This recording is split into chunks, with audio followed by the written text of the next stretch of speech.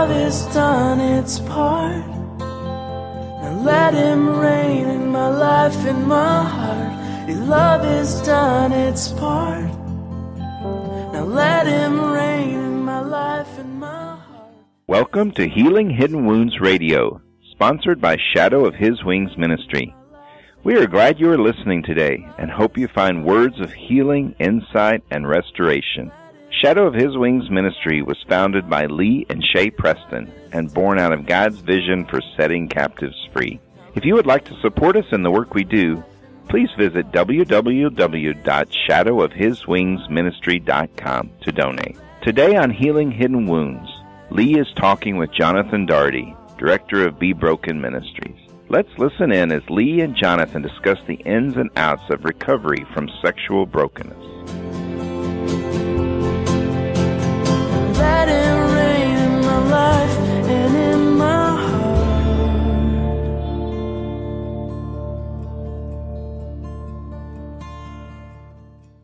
My name is Jonathan, and I'm here with my friend Lee. Lee, how you doing? I'm great, Jonathan.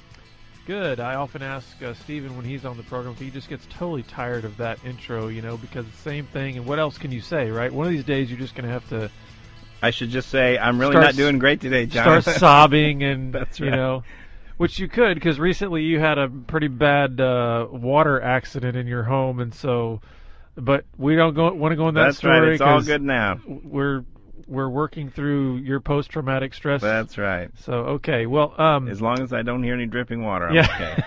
Exactly. Now you know why that's been a torture technique That's right. in the past. So, this week, folks, we want to talk to you a little bit about whatever Lee is going to tell you we're going to talk about, because we talked a little bit off air about this, and I'm excited about what we're going to talk about, even though it's a really, really heavy topic. But I think for many of you listeners, it's going to resonate with you in a way, and especially maybe for parents too, to be able to understand maybe how to better connect with their children in new, hope-filled ways, rather than critical, demeaning, shut down your children kind of ways. So why don't you tell us where we're going to go? Well, great, Jonathan. Yeah, it's kind of ominous. I understand that. It's this thing that I call a critical spirit. Some people get a little nervous when you start talking about spirits, but I think in general it's this this general vibe that runs through a family that just kind of says you cannot really ever do anything just quite as good as I'd like you to. And that, a lot of parents out there maybe, kind of their ears are perking up right now like, maybe I've done that or maybe I haven't done that.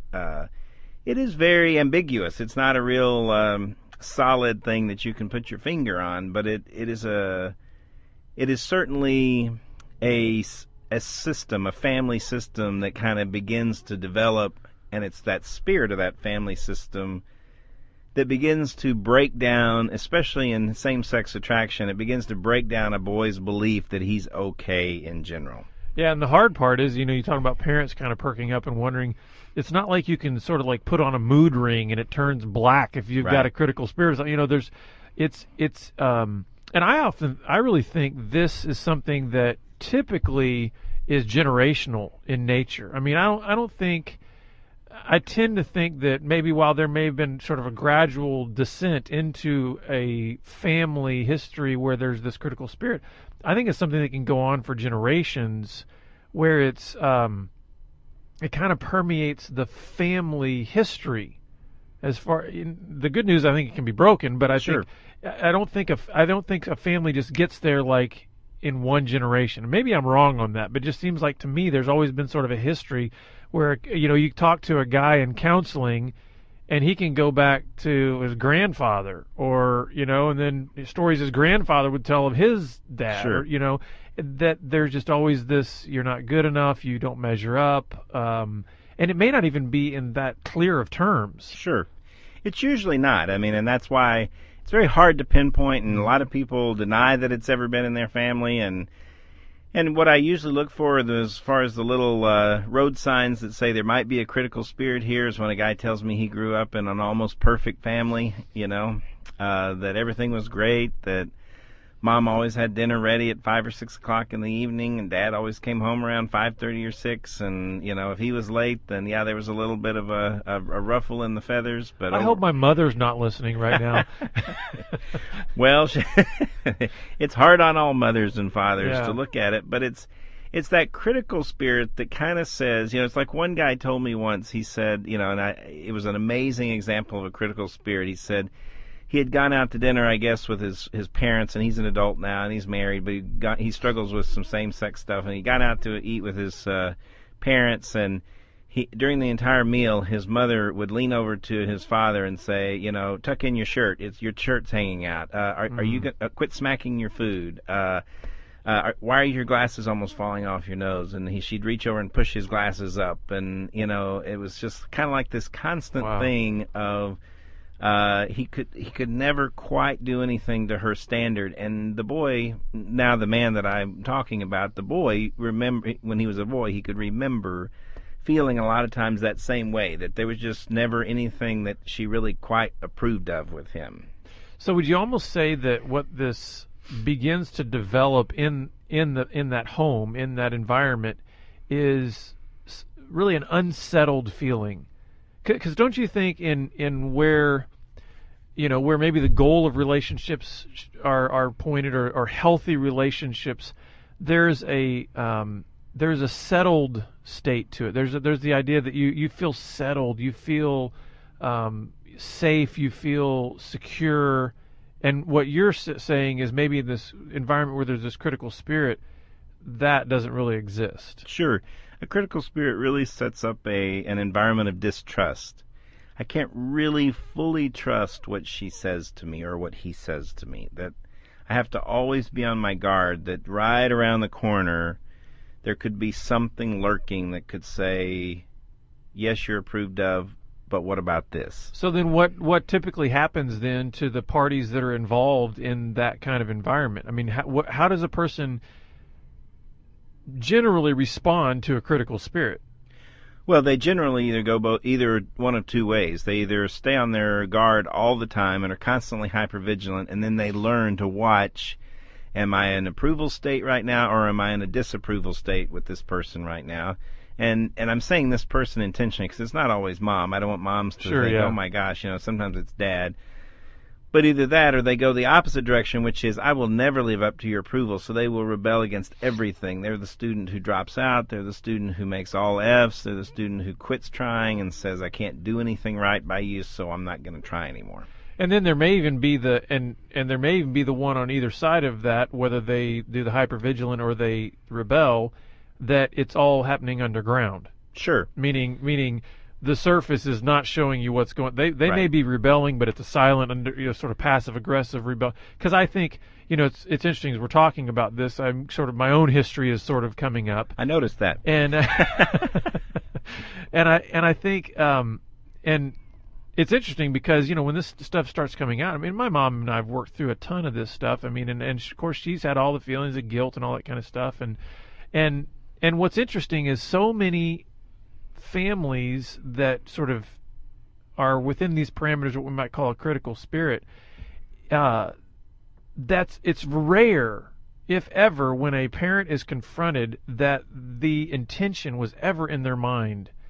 I mean, almost 99% of the time, the parent who might be confronted with their son or daughter years down the road, who's now dealing with all of their dysfunction coming out of this critical spirit environment, when they're confronted with that, they're thinking, my intention was to create this safe environment, to create this sort of utopia, perfect existence for you, and didn't realize that in the attempt to create that, they might have sort of missed relationship. Sure.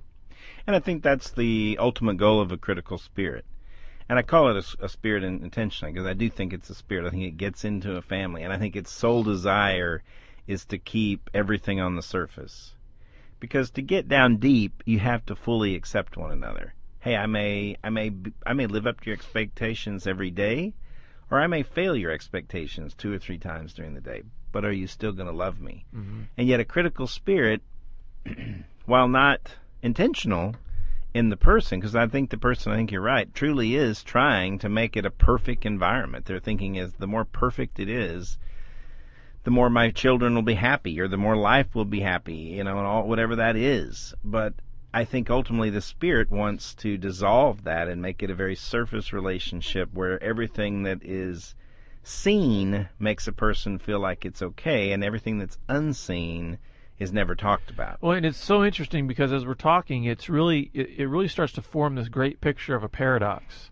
Because what a person thinks, what parents may think is going to produce deep relationships by creating a perfect environment, actually then suppresses healthy Absolutely. relationship. And the idea of allowing an environment in which there's freedom to fail, to be flawed, to be broken, not that we encourage perpetual failure. We encourage you to continue to be a slug and a sloth and a slime ball or whatever. It's like, Sure. but the fact that love permeates that and that there's a very messy environment actually provides the only environment in which you can have healthy, deep, connected relationships. So it's really a paradox in terms of the way a lot of people think. Sure. And even culturally, I think we've bought into that. Most definitely. And coming from somebody who's grown up in a critical home and now has trouble dealing with it myself, it's one of those things that, you hate Now I hope that. my wife isn't listening to this, or my children. Yes. Well, if you don't talk about it, maybe Exactly, yeah. you never know it's yours. But, you can feel it happening. You can feel, and I think it's based in fear. I think a lot of critical spirits are based in fear. I have a fear that life won't be perfect, Right. and therefore if it's not perfect, then I'll be disappointed, and I I'll have a disappoint fear. those around me. And then I think another I think huge component of the critical spirit is I have a fear of being out of control. Sure. I think control is a huge aspect of critical spirit, because I think in this environment where there's a critical spirit, there's a lot of manipulation that goes on. Sure. And in that environment, I think everybody, all the parties involved, they learn the little manipulation dance. We learn how to pull each other's strings and how to get and it becomes a very self-focused environment. Sure. And sometimes even so subtly that the people involved aren't realizing just how self-focused it is. Oh, most definitely, and how fear-focused it is, Mm-hmm. because it's. I think that's why most of the guys that we work with who have sexual addiction, and I know we're talking primarily about same-sex attraction, but I believe it runs through the Right. heterosexual side of the house as well. Is that the critical spirit? A guy is he's desperate to get away from it, and so he will turn to his own sexuality to try to get away from it. And one of those things that I've always seen is that, in sexuality, you never have to be perfect. And you can be as messy and out of control as you want. And as long as you keep it secret from that critical spirit, then they never have to be the wiser, because you can put on a great show on the outside. Well, here's what I've found interesting, because as you're saying that, I'm thinking, man, this is amazing how certain things are clicking together in my mind as far as when I was deep into my addiction, here I have this whole facade that is being presented to my family, to my wife, to my church, and it's this perfect facade of this guy that's this great Christian guy who's got it all together, got the wife and all that kind of stuff. And what's fascinating to me is that I would escape to this secret world of sexual addiction, and I would feel, this is going to sound crazy, but I know there are listeners that are going to totally resonate when I say this. I would escape to the secret world of sexual addiction, and I would feel free to be whoever I was. Sure. I would feel, and now that is a weird dynamic there. That I would go to the dark, I would go into the hiding place, I would go into sin to feel free. Right, because if you can think about it, I know we're adults now talking about it, but if you're a 12 or 13, 14-year-old young boy and you're living under the critical spirit, you will never make anybody happy, because the critical spirit always will find something slightly wrong with everything that you do. It's like the other guy was talking about, that he couldn't leave the house without his mother. He was 12 and 13 years old. He'd get dressed, and his mother always had some comment. Are you sure you're going to wear that shirt, or that shirt doesn't really match those shorts, or are you sure you're going to wear those shoes today? It might get cold. It's like everything he did had to be put through the scrutiny of her deciding what was best for him. And it was just an amazing process, because in his sexuality, he could go off in his room and look at porn and masturbate and do all these things, and he never had to be perfect. He never had to be good at it. He never had to, it always seemed to work, whether it worked or not. And this, I think, is why I think then guys get trapped into an addiction to sex and pornography and those kind of things, because you combine the fact that there's this sense of freedom, and I'm going to clear that up. That's not true freedom, right. But there is a sense of freedom because you're not under the critical spirit. There's a sense of freedom in those things combined with your sexuality, and that is a powerful combination. Sure, I always compare the critical spirit home, and this is not to offend anybody, I always compare it like a desert. You know, everything may be in its place, but it's pretty dry and dusty, and there's not a lot of moisture there. And so you're going to go find, wherever you can find it, you're going to find something to kind of wet your whistle a little bit. And that's where sexuality begins to bust wide open, because it allows you to feel. It allows you to be unleashed and not always in control. It allows you to do all kinds of craziness and never have to really be held accountable to it. Whereas over in this desert area, you're held accountable for everything you do on a pretty high barred level. And wouldn't you say also this is why it can be so difficult for somebody ensnared in sexual addiction to break free from it? Sure. Because there's this idea that says, hey, you know what, part of recovering from sexual addiction is, you know, you're going to have to learn some new disciplines. You're going to have to put yourself into accountability relationships and really understand how to operate under authority, God's authority, and all this kind. And to the sex addict who's come from a critical spirit, escaped into pornography and sex addiction, it feels like somebody's saying, hey, you got to go back into a critical spirit type environment. Sure. And so how do you help that person sort of gain a new picture of what purity looks like, rather than saying, I just got to go under a bunch of rules again? Well, that's why I'm really not a proponent of this consequence-based treatment, you know, behavior modification kinds of stuff. I think that feeds into the perfection-based model. I think it feeds into some sort of it's critical performance-based, spirit model. yeah. Exactly. And so it's so I really think a guy has to come to the place where he begins to work on his belief that I'm not going to be perfect at this, and if I'm not perfect at it, that's okay. But then there's that unfortunate piece that sometimes we marry our mothers, or we marry people like our mother, and so sometimes they may have accidentally already married a wife that has a critical spirit, and so she's constantly fearing, oh my gosh, things aren't going to be perfect now that you have this sexual addiction. And so, you know, they very well may feel like they're right back in that place again. But God usually exposes a sexual addiction for healing, and that healing doesn't always just mean healing your sexuality. Sometimes it's healing that inner boy that says, hey, I can't live under this perfection criticalness anymore. And I think that's why it's important to to have support along the way, biblically based support that's going to tell somebody the truth and say, hey, listen, it's not about rules, it's about a relationship. That's right. And I think that's really the danger that happens in a critical spirit environment, is that it becomes about rules, it becomes legalistic, it becomes performance-based, perfectionistic. Right. And listen, nobody can live perpetually under that weight.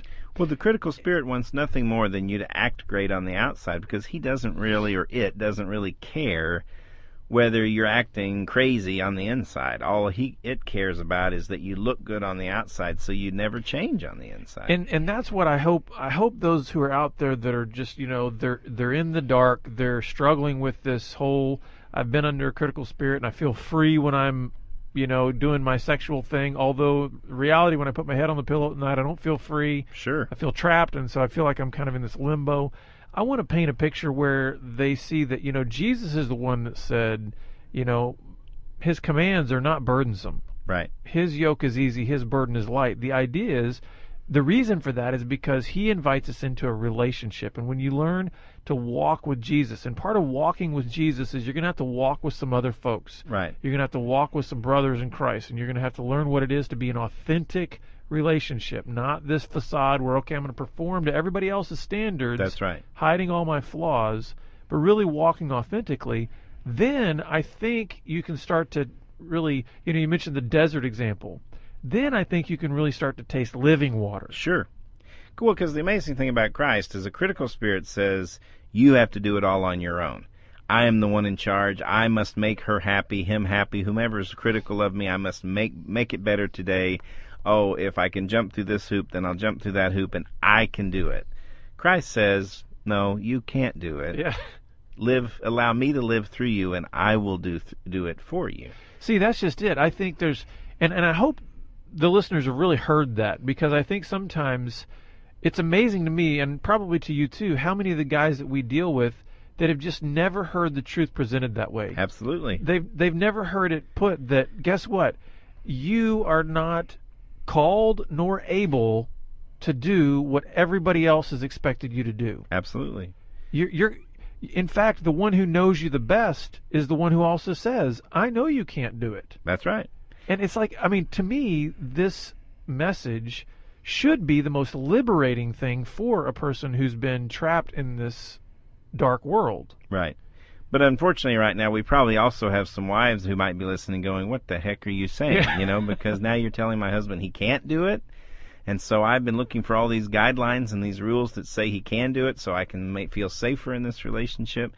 And so that's what God really does do. He begins to heal that whole process of, it's not about rules and making sure you make me feel better, because that's really the critical spirit at times.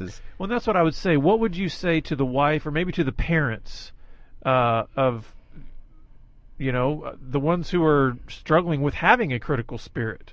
What would you say to them in terms of helping them maybe break free from that? Because there may be some that go, okay, I'm willing to acknowledge, yeah, that's me. What do I do? How do I break free from this? I can only tell you from somebody who's done it or who's tried to do it and break free is, I think the most important thing is just to ask the Holy Spirit to allow you to see it sometimes.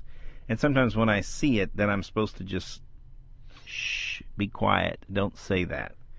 Just hold my tongue. Because sometimes a critical spirit always wants you to point out those things that could be done slightly better. And sometimes it's about just being quiet and saying, you know what, that's great. Your shirt doesn't match your pants. You're wearing all kinds of craziness today. Who cares? You know what, you drew outside the lines today. That's okay. It's sometimes realizing that the moment is more important than how perfect the moment was. Yeah. And that's a hard thing to grasp, because perfectionists like perfectness. And so if we've been raised in perfection, we can sometimes desire that from our kids. It's not that I'm condemning anyone. I've been there myself. It's more of a statement of, it stinks because it feels bad. If you really sit down and think about it, you feel bad too if you've got the critical spirit, because you sense that you're constantly pointing out craziness in other people, but you don't know how to stop it sometimes. Yeah. And sometimes God's just whispered in my ear, just keep your mouth closed. Don't say anything. And start doing that. Once you realize that, it's like, wow, I'm really going to be quiet here. It'll take all your energy to hold it back, because what you'd like to do is say something, but what he says is, don't be critical right now. Accept it the way it is. It's perfect the way it is. And as a recovering critic, it's interesting because I feel like I'm about 50-50 on this, and 12 years in, and I hope that doesn't discourage listeners. It's like, hey, we're all in process. It's a hard one to break. But one of the things is same sort of idea. It's like God gives me, sort of statements that I need to keep telling myself, and one of the statements that he's really revealed to me is that life is messy. Mm-hmm. Life is messy. Life is messy. Life is messy. And it's like I come from a background and come from a history where it's like, no, life is clean.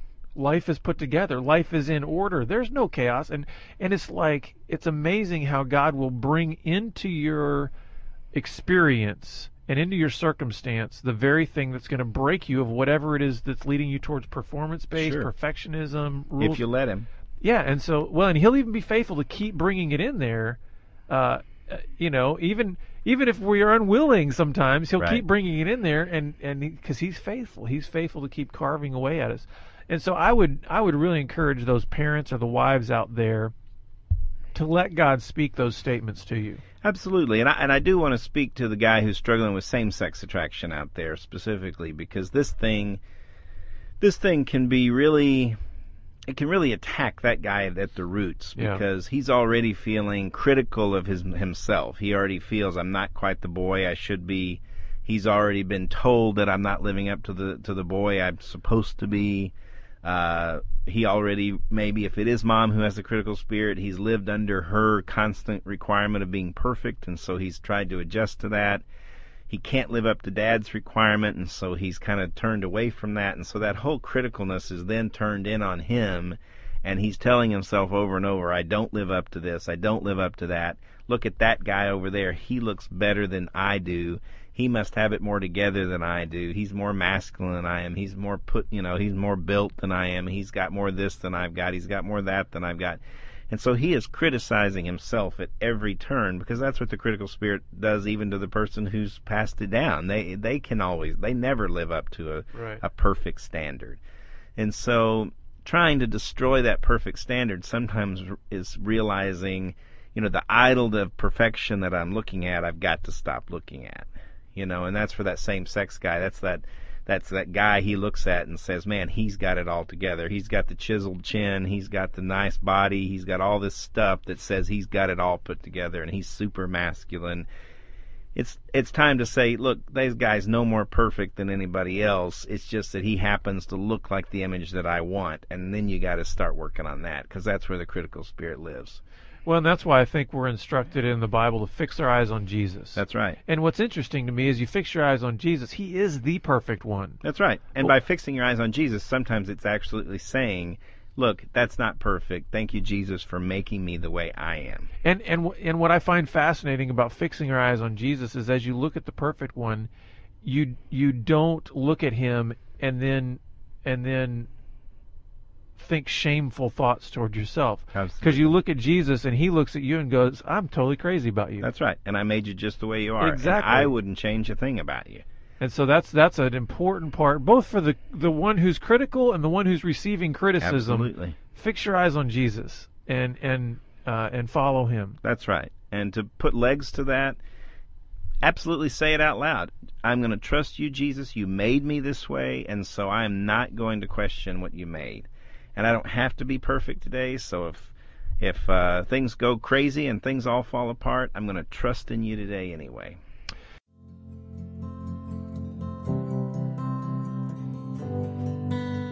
We are glad you joined us today, and we hope that God had a special word just for you. Remember that Healing Hidden Wounds and Shadow of His Wings ministry are listener-supported, and all services are provided on a donation basis. If you heard something today that was especially important to you, we hope you will consider donating a gift. Please visit www.healinghiddenwounds.com to donate today. Now let him reign in my life and my heart. Your love has done its part. Now let him reign.